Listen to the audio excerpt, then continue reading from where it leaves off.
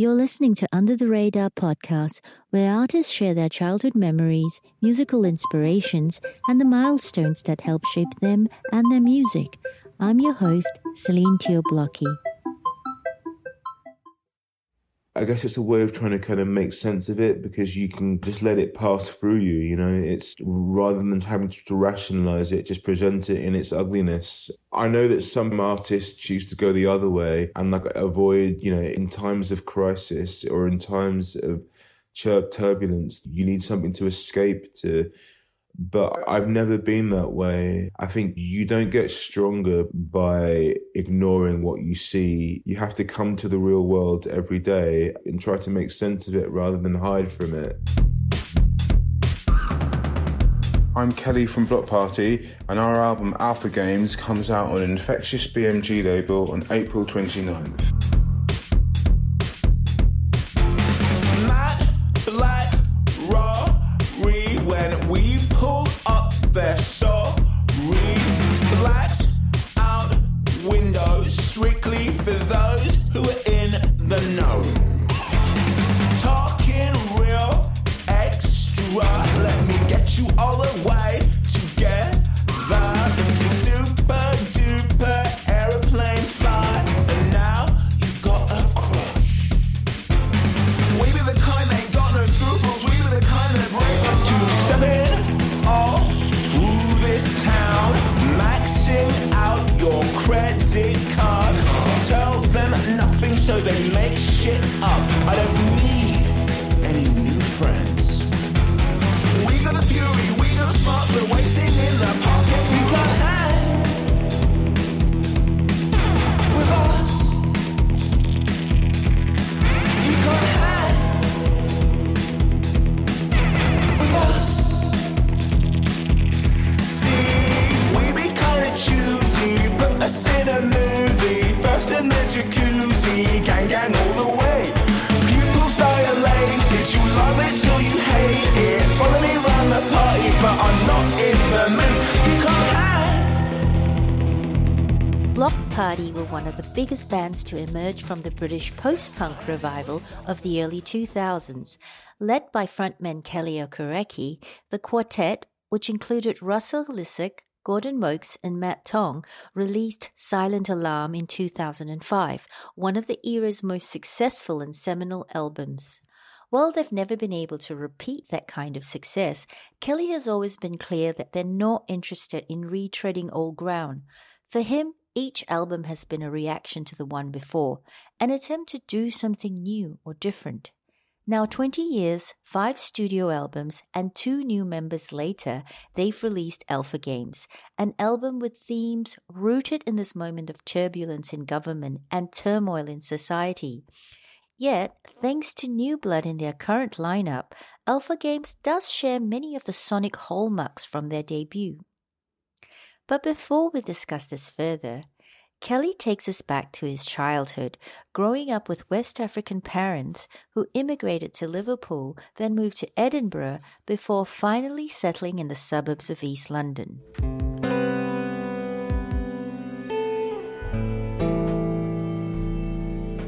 I understand you grew up in London and that your parents had immigrated from Nigeria to Liverpool where you were born. So what was it like for you when you moved to Manor Park in East London? Like, how old were you at that time and what was that like?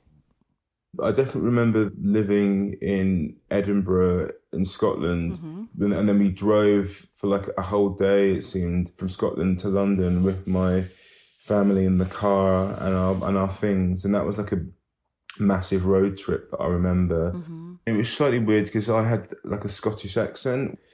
When I arrived at school in East London, I just think people thought I was an alien or something. And so I quickly lost that, which is a shame because I can't even do a Scottish accent now. It's weird to think that I had a completely different voice when I started, but I think that's probably why I speak the way that I do. It's weird, like I didn't really speak like any of the other kids in East London where I grew up, and I still don't really speak like any of the other kids in East London from where I grew up. This weird kind of classless accent, it feels like it was so long ago. I feel like living in East London, it was really the start of my life.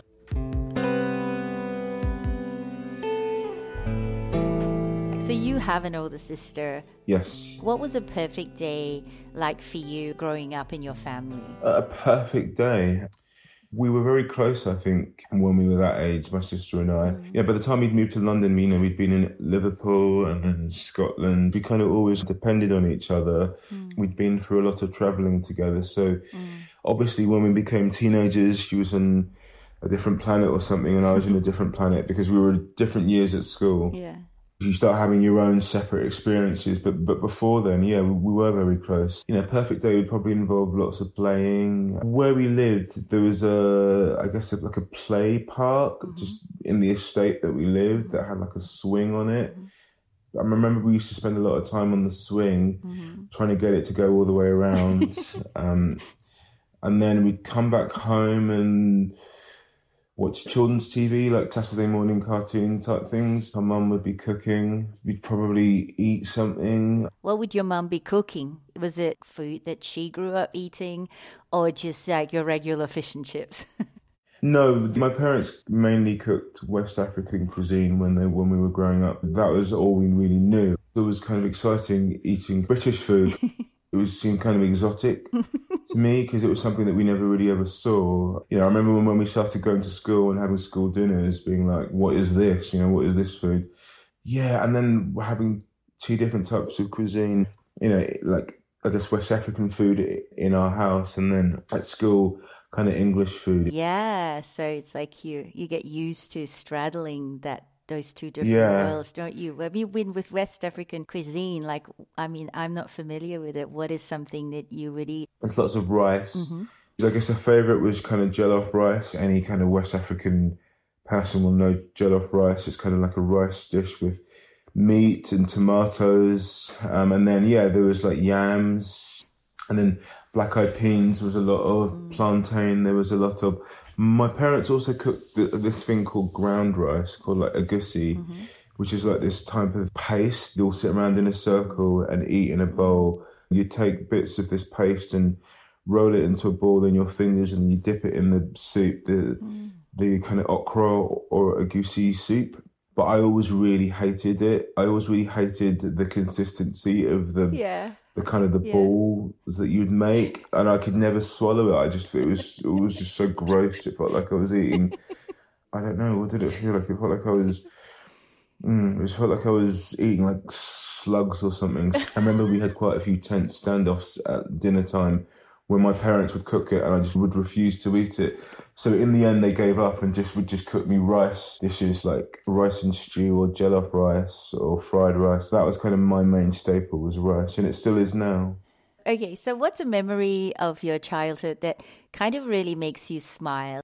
When I think of my childhood, the one thing that I do look back on slightly fondly, which I didn't read at the time, was there was lots of kind of churches in my childhood. My mum was really kind of very Catholic and would always kind of make us go to church like on a Sunday, often on weekdays as well. So it was like you couldn't escape it. And it was something at the time that I wasn't really into at all. Looking back on those experiences, I have to say that I'm kind of thankful that she did do that, that I was exposed to like churches. I think now I rarely go in churches, but when I do, I was just in a church last week and I was really taken aback by how kind of serene the spaces are with the high ceilings and the stained glass, this iconography. I don't really agree with the teachings of, I guess, the Catholic religion, but I do respect these kind of ornate spaces that people come to worship in and just places to be still and, like temples. I'm glad that I was exposed to that from an early age. And, and it wasn't something I understood. It was something that maybe took like decades to really come to a sense of peace with. Now I miss, I don't know, I guess they're a sanctuary, aren't they? Yeah. Churches, a refuge for people to go into themselves and to reflect. I'm kind of glad that I was exposed to that because I can now appreciate those spaces a bit more. What is the flip side of that? Do you have a memory that makes you sad? A memory that is maybe like a loss of innocence? I mean, the first memory that comes to mind is my mum's had like a miscarriage. I remember when, you know, she was carrying twins and she lost them. You know, I'd never seen my mum so sad, really. Just like she was a broken person. I think that's probably the first real sad memory that I have. I would have been, I don't know, around 10, I think. I remember seeing her in the hospital and she looked like she was like a ghost or a zombie or something. She didn't look like she wasn't really there, but it's kind of a blur. It's kind of fuzzy when you try to dig back into the past. It's hard to hold on to like tangible dates and times. And it stayed with you, that memory, obviously. Seeing my mum like that, I'd never seen her so.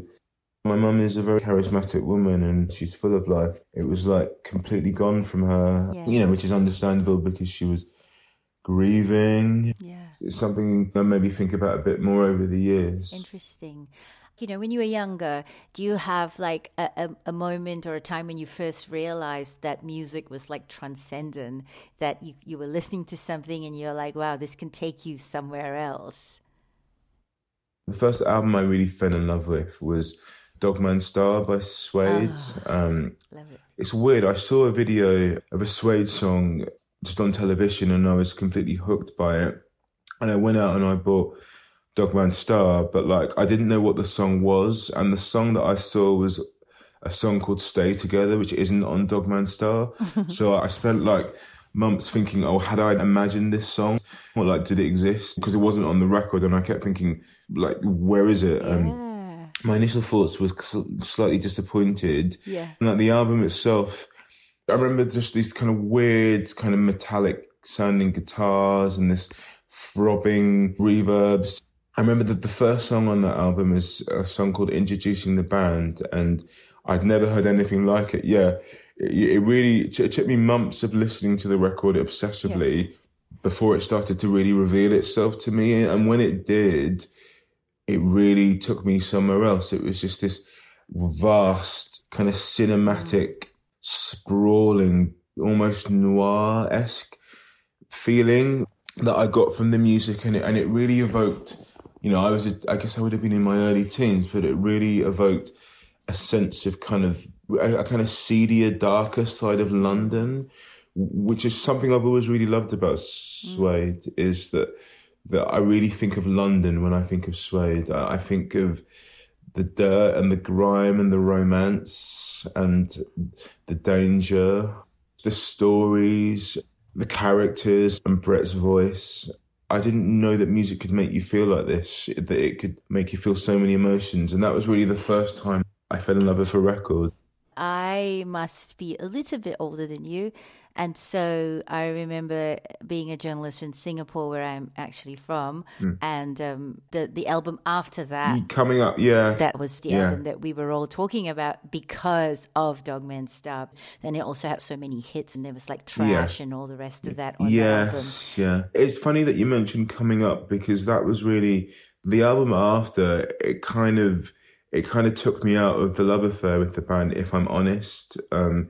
Just because it seemed a bit like a kind of saccharine version of what I felt they were about.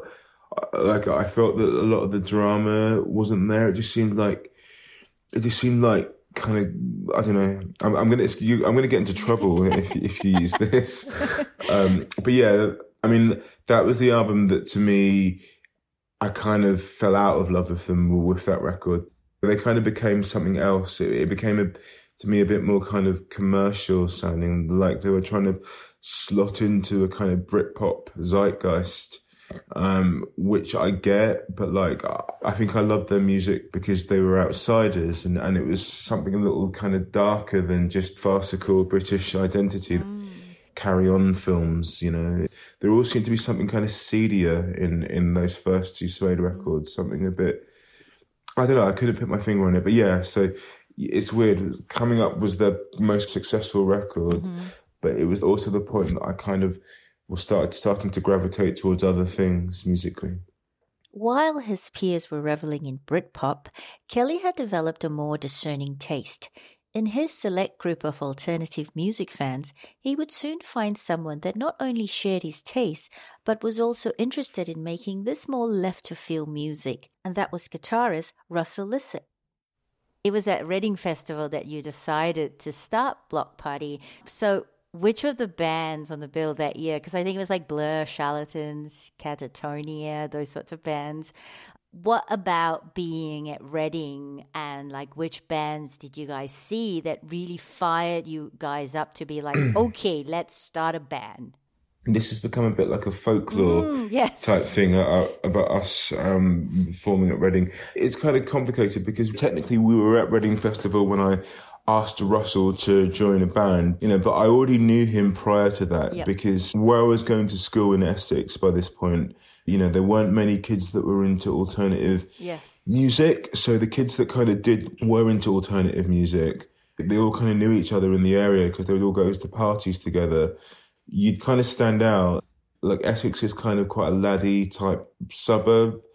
And the kids that weren't into that all kind of knew each other because you kind of had to have each other's backs. Yeah, so I kind of knew Russell. In our group, we all decided to go to the music festival together. There's probably about 20 kids. Mm-hmm. Yeah, Russell, I think Reading was when I plucked up the courage to ask him if he would be in a band with me. Because I didn't know him that well. Yeah. And he said, yeah, he said he would. But like, I can't remember any of the acts that were playing at all.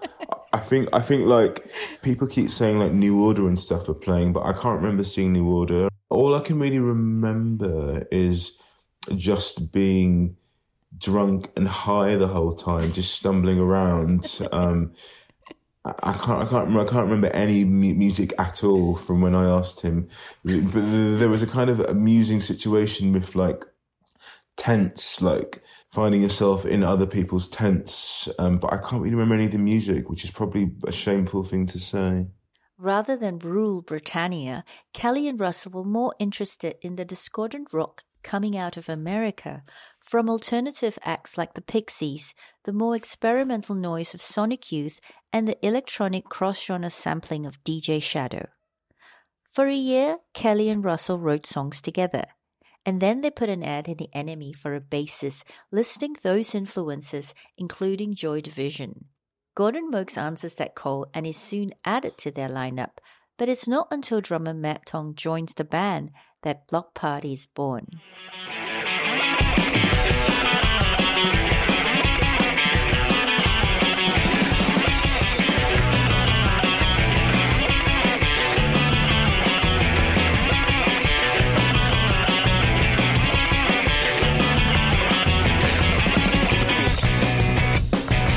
North to south, empty, running on. Bravado, as if to say, who doesn't like chocolate? He's born alive from die. Some things will never be different.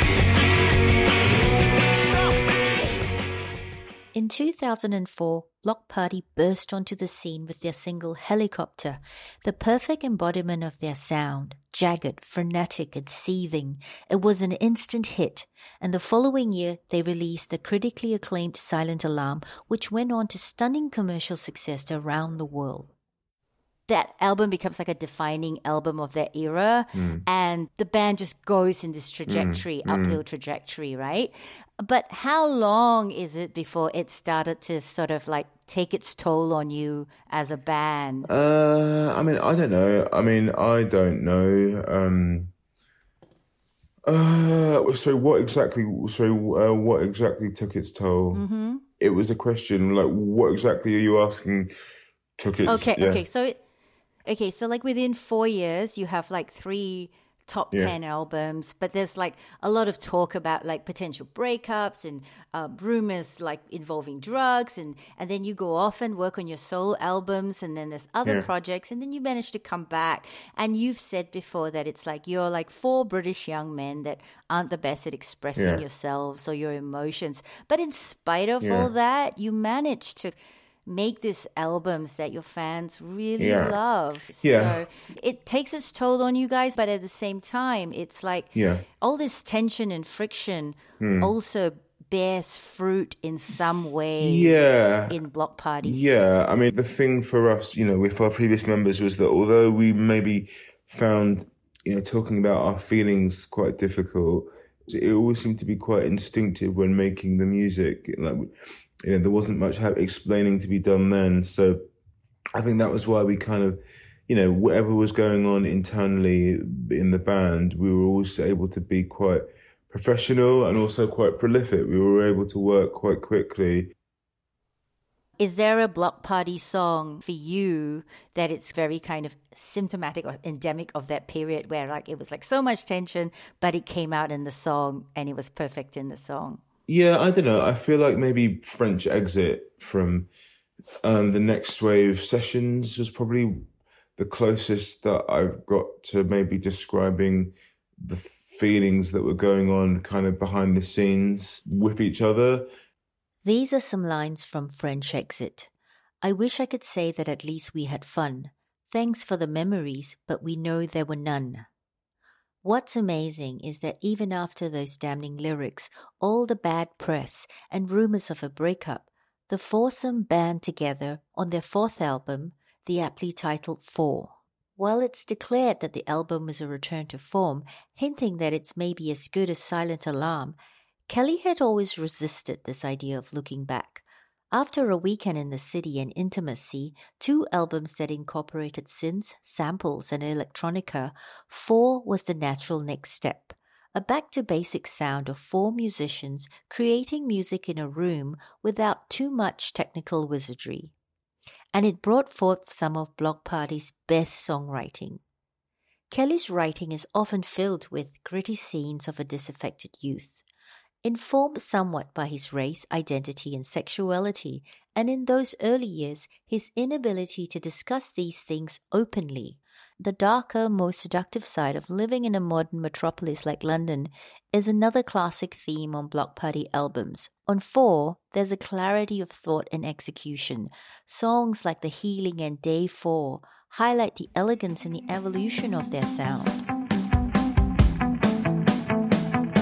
This time I know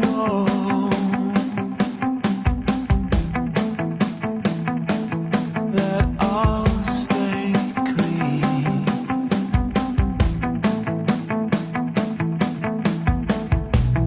Anything it gives,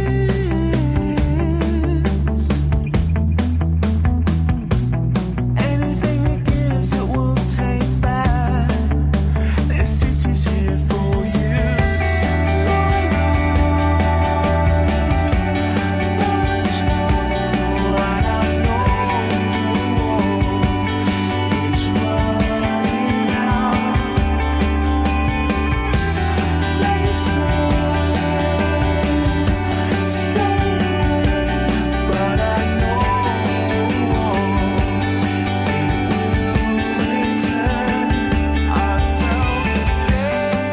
But 4 does turn out to be their swan song.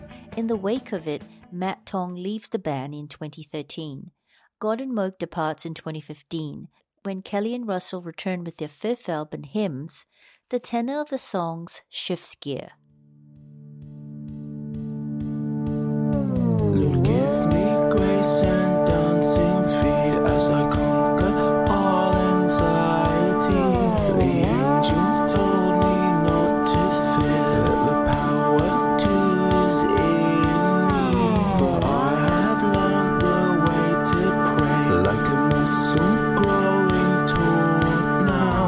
Bind the past into a knot and let the love consume us. Let the love consume us. By this stage, Kele had released 2 solo albums and come out publicly as a gay man. He had shed some of that youthful angst and not long after would become a father. Songs like The Love Within, electronic, club-ready and euphoric, signal this new sense of excitement and possibility. All laughter now ring full as the love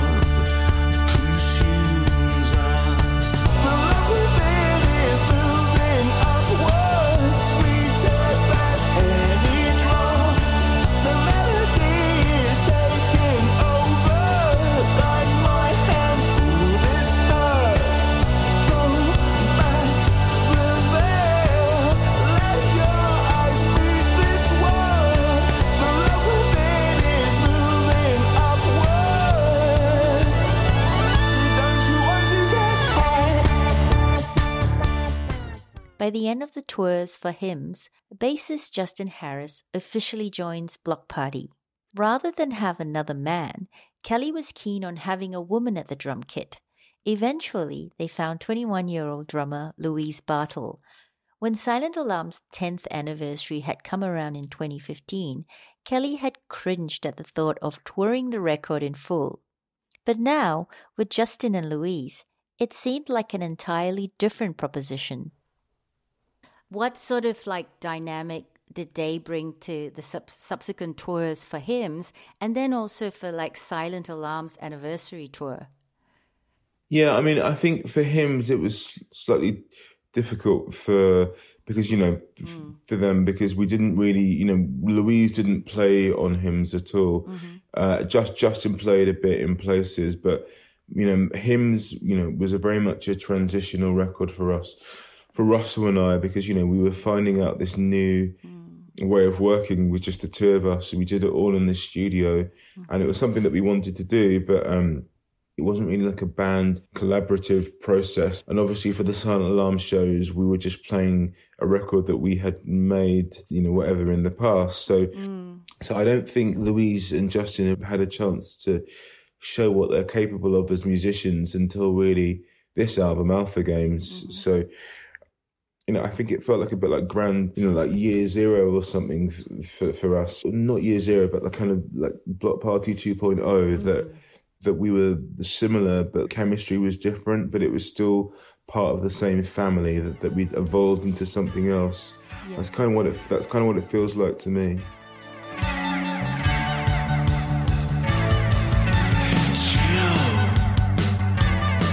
You're losing it. You're gonna give the game away. Stick to the story, better with an alibi. Create diversion, take control with sleight of hand. You're gonna give the game away. If we get caught, I want you to know I have always rode for you. They had spent much of 2018 and 2019 touring Silent Alarm internationally, and it was during sound checks in venues across America and Australia that they started jamming ideas that would become the songs of Alpha Games, and also why their latest album has more than just a passing resemblance to their debut. Louise, who was 10 when Silent Alarm was released, is a big fan. An incredibly proficient drummer, she also contributed beyond the drum kit, giving Bloc Party 2.0 an added dimension. On a song like If We Get Caught, for me, it's quite exciting to hear a female voice on a Bloc Party song. Me too. Yeah. Yeah, and this song next to, I think, Rough Justice is one of my favorites of the album because it's kind of beautiful and dreamy, and there's a cinematic quality to it, and like a road movie, us against the world feel about it. The money in the glove box, the burners on the dash, the getaway car. How did this song for you come together? And also with Louise actually singing on it. Whose idea was that?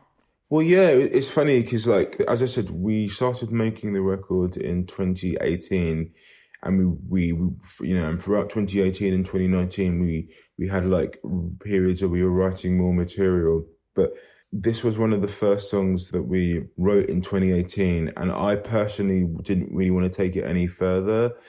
We didn't have any lyrics or any melodies, but just the backing track. But Louise really was adamant that she really, really wanted us to keep working on the song, even though nobody else seemed to really want to. But her kind of enthusiasm for it made me think, actually, there might be something there. If she can hear something in it that we can't hear, we need to see what there is there in this song. So we persevered with it, and the lyrics didn't come until later. By then, I kind of had a sense of what I wanted the album to say and for it to do. And this idea of this kind of last kiss before impending doom was just an image that seemed quite resonant with the record. This kind of Thelma and Louise type situation, of knowing that the game is almost up, but wanting to steal a moment of tenderness before shit finally hits the fan. And it just seemed to really make sense.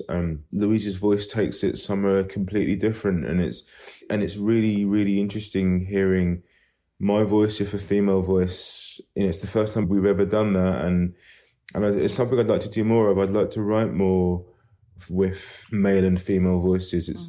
I wrote a musical a few years ago, and it was really, really fascinating kind of working with ensemble voices and just the differences in tone and expression that you can kind of muster from different voices. I became a lot more confident about, working with other voices. And I think that this was a song that I wouldn't have felt confident enough to have been able to do kind of years ago. But I think with what I've learned from working on the musical was just a sense of ambition, I guess, being open to try new things. Bloc Party have never shied away from a darker side, but on Alpha Games, Kele pulls no punches in exposing the rot. Hey, fun size, is it your first time? Let me show you things that they warn you about. You've got right, I like that. You're gonna need it. You're not making it easy for me. Strutting round here in those poom shorts. Twist for me, bend for me. We can do it if you like. You mentioned something about being able to be at the stage, write these songs, and I feel like it's like maybe you said in the past there were things that you put a more rosy tint or maybe tie up your songs more in a bow. Now it was important to see the ugliness, which I feel really comes through in most of the songs. In Traps, you have this kind of people in positions of power who prey on often underlings or folks that they're supposed to protect. So I feel like that is in Traps. Why did you feel like you had to write about this sort of thing? Did it sort of like for something like Traps in particular? I love that line. Cute. Speaking of lines that really bring you in, cute like Bambi, but you're headed to a trap. I mean, it's just so evocative of the whole kind of Me Too movement, and people just abusing their power. And the Jeffrey Epstein's, Bill Cosby, the Harvey Weinstein, all these people just come to mind. And also I love the fact that Louise really keeps up with the drums because you always hear people talk about, she's not as good as, Matt Tong and all the rest of that. And here you're like, wow. But you're headed to a trial. Meet me in the boom room. We can do what you like. I wanna be your... She's better than Matt Tong. She's technically a better drummer than Matt Tong, and I think it was important that people could hear that on the first thing that we did, Traps. Our old drummer was a very, great inventive musician. As someone that was in a band with him for years, he will admit himself that he wasn't the best timekeeper.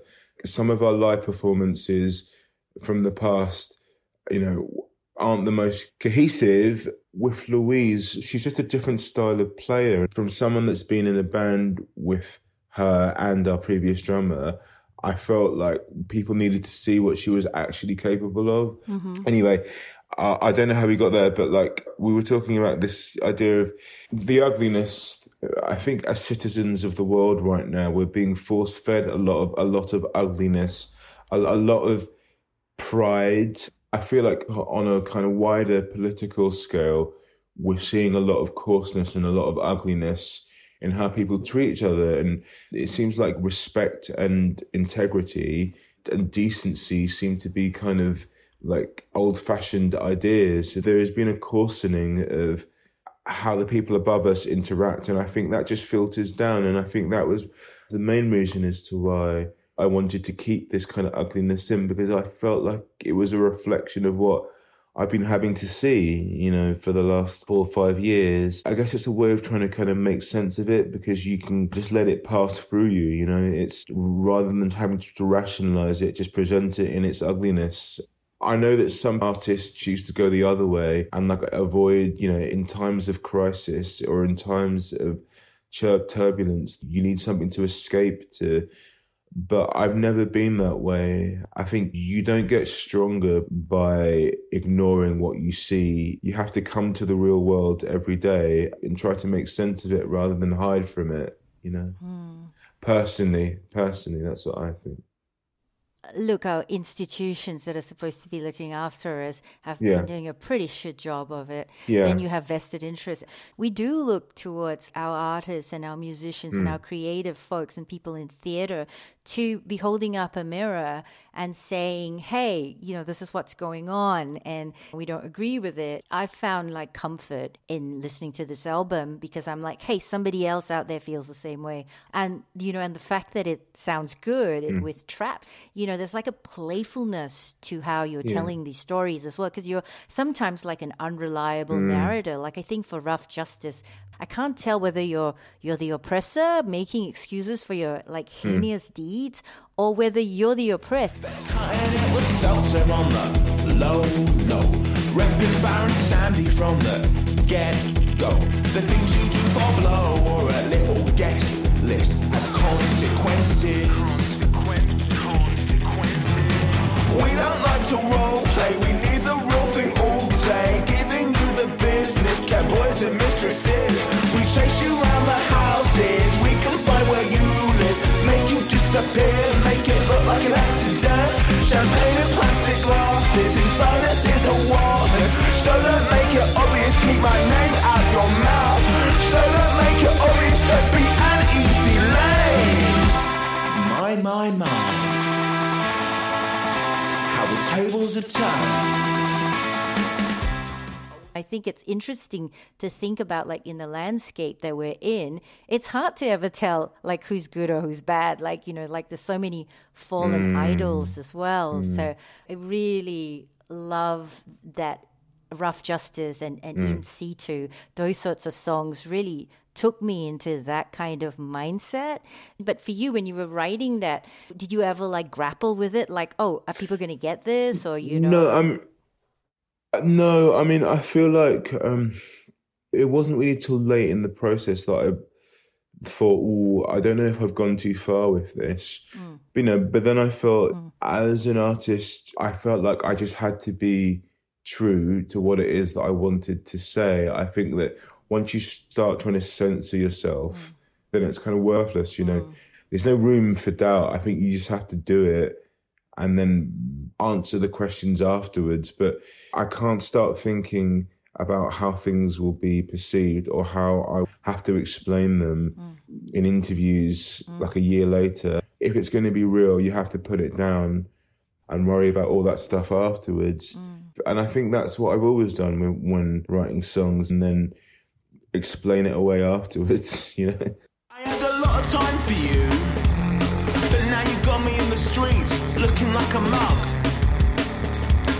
And it's not the look I'm going for. See, what you're not gonna do is play me for a fool. Callum is a snake. You have been warned. See, I don't like the way you talk. This sense of rage and vitriol is really pointed in the song Callum is a Snake, which is all twitchy and menacing in its soundscape. There's also a particular coarseness in Kele's delivery, and I had to ask, who is this Kele? Nah, I don't trust him. His eyes are too close together. My plan was to keep my big mouth shut and let the posh boys fuck it up. But he's desperate for a storyline and it's not giving up. I know when someone is speaking in blessings, and I know when someone's speaking in curse. Ooh, you're a snide little fuck. Callum is a snake.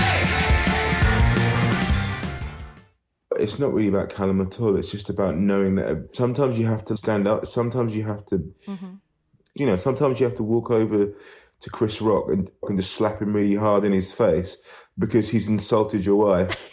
That's it's just that feeling that like you're not going to let somebody get away with something, you know? You Should Know the Truth is couched as a love song, but on closer listen, it hints at something more sinister. Lines like, "Do you remember who you were before? I picked you up on West 44." suggest an uneven balance of power at play with this dalliance. You should know the truth, which I really love because it's got that kind of Cure-like flavor to it, and then it's got that kind of that childlike quality to the chorus, but but which also fits into the theme of the song where you say, you know, giving your light to nameless boys. And that just sort of reminds me of this whole thing with the Me Too movement, but about the men in power who've like abused young boys and like the Africa Mambata thing. And I thought that was like so interesting. But where was your head at when you wrote those lyrics? Was it already in this point of making the album where you kind of had an idea of what you wanted to go? It's kind of an evolution, isn't it? When you start, you don't really have an overview as such when making a record. But, you know, you have some things that you like, some instincts that you're following that will take you somewhere. And then as the process continues, you start writing more songs. They start providing a sonic framework, a lyrical framework of imagery or subjects or kind of sentiments that you want to explore. And then the more you do, the more realized it kind of becomes. And I think, you know, You Should Know the Truth was one of the later songs that we wrote in 2019. By that point, I kind of had the sense, there's that Human League song, Don't You Want Me Baby? Is that what it's called? The famous one. Don't You Want Me Baby? Yeah, where there's that line about you were working as a waitress in a cocktail bar. And I just thought that's such a brilliant lyric that alludes to this, looking back at this journey that you've gone on with someone after the fortune and after your world has changed, but looking back at the people you were before that. And I think that was kind of something that, I guess that was something that I kind of saw in this song, this sense of like the people that you were before your world changed. Because it's like now I can barely remember, you know, like who I was before kind of the success of Bloc Party. I feel like I've intentionally forgotten that part of my life. I guess there was an appeal in trying to explore that sense of coming to the end of a journey with someone that you used to love. This journey on Alpha Games concludes with the song Peace Offering, but it provides no satisfying happy ending. The sense of disillusionment still hangs heavy in the air.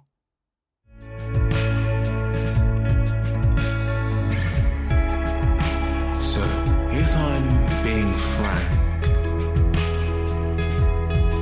I have no need for your scented candles. I don't need your peace offering. I'd rather have the money you spend. If I'm being frank. So the album closes with the Peace Offering, which for me is really just talking about reparations, because like I feel like the way you've structured the album, it's like a movie within a movie. So, you know, it kind of starts with the first song is sort of like that little brother, big brother.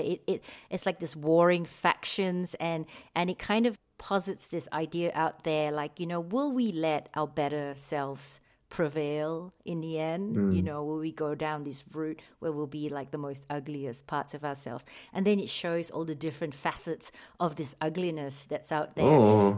And then ever so often you have like touches of beauty or moments of like, oh, you know, life isn't so bad. And then you come to a song like, I think it's Of Things Yet to Come. No, I think it's the other song we were talking when we get caught. It's like, okay, now I've done this. I've put this deed out there, and whatever happens, what happens. And then you ended up with Peace Offering, which is like, when all is said and done, I just want what's fair out there, and like all these things have been taken from us, like you're talking about reparations. But was it how, A, is that like what the song is about, and B is like, how did you structure the album?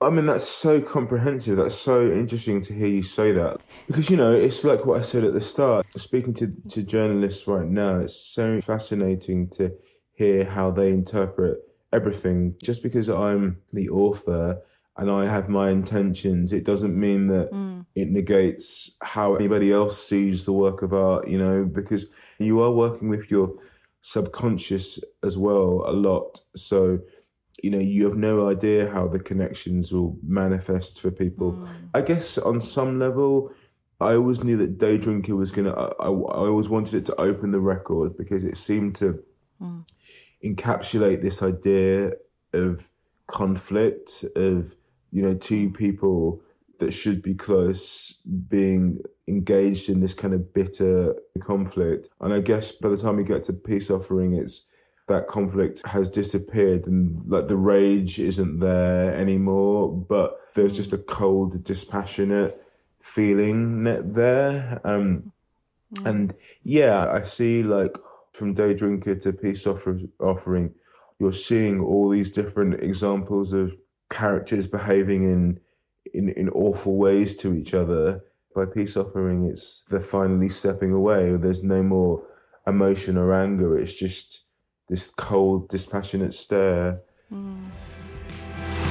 remember how you operate, and I see now what was really at stake. So when we meet again at the crossroads, and you see me the way I see you, there will be no bitterness.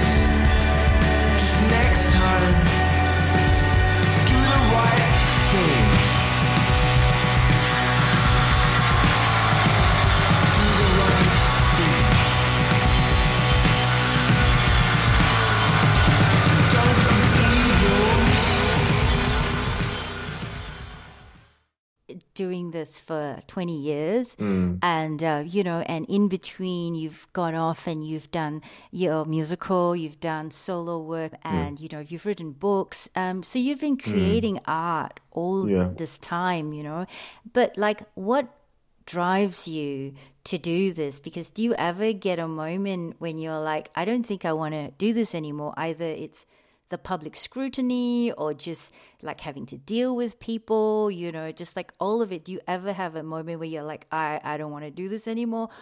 Or is it just something that's such a big part of like your life and just who you are and how you process the world? Yeah, I mean, it's interesting you asked that question. It's a great question. I mean, do I ever feel like I don't want to do this anymore? No, I mean, I still feel like this job is a blessing. Being able to pull ideas out of the air and put them down on paper or on tape or into the computer, and then you have like a finished, realized song or a work of art. It's like such a magical gift that I'm able to do this in my lifetime. Even speaking to you now, just listening to what you said on the question before, about how you saw the journey of the record, how you interpreted this art that I've made. Like it still makes me feel very privileged that I get to do this, and that's why I do it. It's not about kind of money or success or fame. And it never has been. It's just been about wanting to make things that you think are good, art that deserves to be explored in my lifetime and possibly after I'm not here. That's kind of what's giving me a kick at the moment, is the sense that this is the 6th Bloc Party album that I've made. It's the 11th album that I've made in total. And just to think that one day there's going to be this body of work that people will be able to like dip in and out of, that people will be able to see connections between records and songs and kind of whatnot. That's just such a magical thought to me. Don't get me wrong, there are aspects of this kind of lifestyle that aren't so enjoyable, but at the same token, it's a gift, that comes with a price. And like, I get that. You take it in the same breath as the things that you do enjoy. And I'm just happy to keep going and to talk to the people that want to listen to me.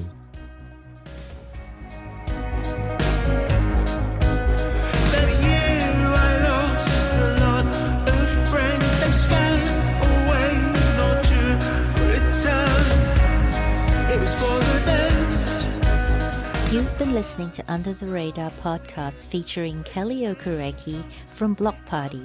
This episode was produced by me, Celine Teoblocki, and executive produced by Mark Redfern. Additional editing was provided by Azine Samari. Additional music from Lily Sloan. Our resident legal eagle is Deborah Davis-Hahn. Under the Radar is a nationally distributed print magazine and website founded in 2001 by Mark and Wendy Redfern. You can find us at www.undertheradarmag.com or get a copy of our 20th anniversary print issue. If you can, please support us on Patreon at patreon.com/under_the_radar. You can also follow us on Facebook, Twitter, and Instagram. If you like this episode, please rate the podcast and leave us a review on Apple Podcasts. It really helps other people find us. Follow us so you don't miss an episode. Till next time.